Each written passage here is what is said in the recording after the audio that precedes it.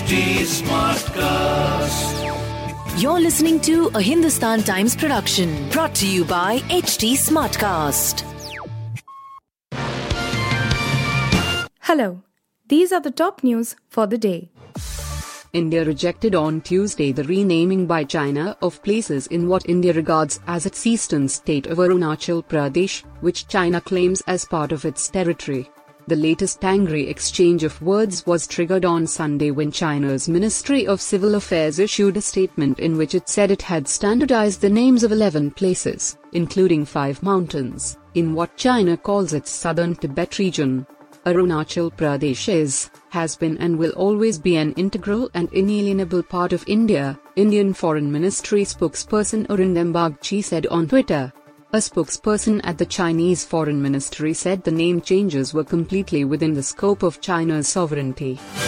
A consensus was arrived at during talks on Tuesday between the Rajasthan government and doctors agitating over the right to health bill, as the government reportedly agreed to keep the private hospitals that have not taken land or other benefits at subsidized rates from it outside the ambit of the proposed legislation.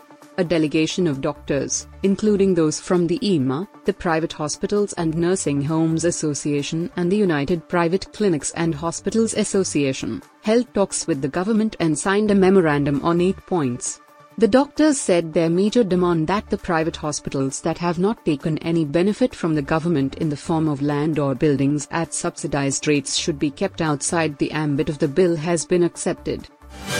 West Bengal police has arrested a 19-year-old man for allegedly brandishing a weapon during a Ram Navami procession in Howrah.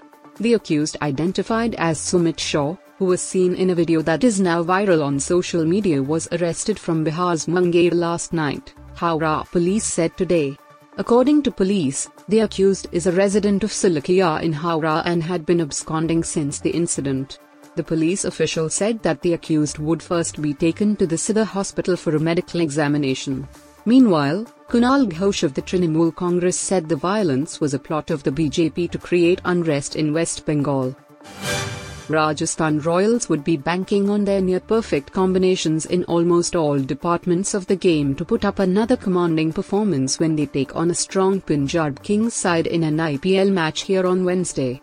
The Royals would be buoyed by the massive 72-run victory against Sunrisers Hyderabad, who were outsmarted by last year's runners-up in every aspect of the game on Sunday.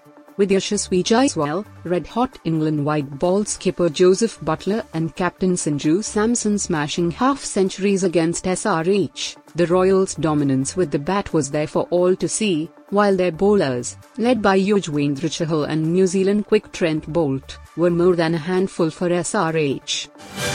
Filmmaker Ayan Mukherjee on Tuesday announced that the 2 follow-ups to his blockbuster movie Brahmastra will be released in theaters in 2026 and 2027, respectively.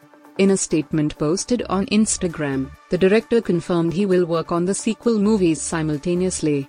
Titled Brahmastra Part 1, Shiva, the first movie, featuring Ranbir Kapoor and Alia Bhatt, was a big-budget fantasy adventure epic that hit the screens in 2022. You were listening to the HT Daily News Wrap, a beta production brought to you by HT Smartcast.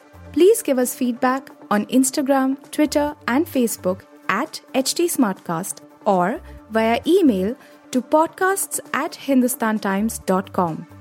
Until next time.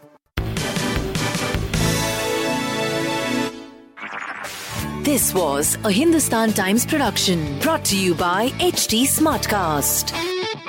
HT Smartcast.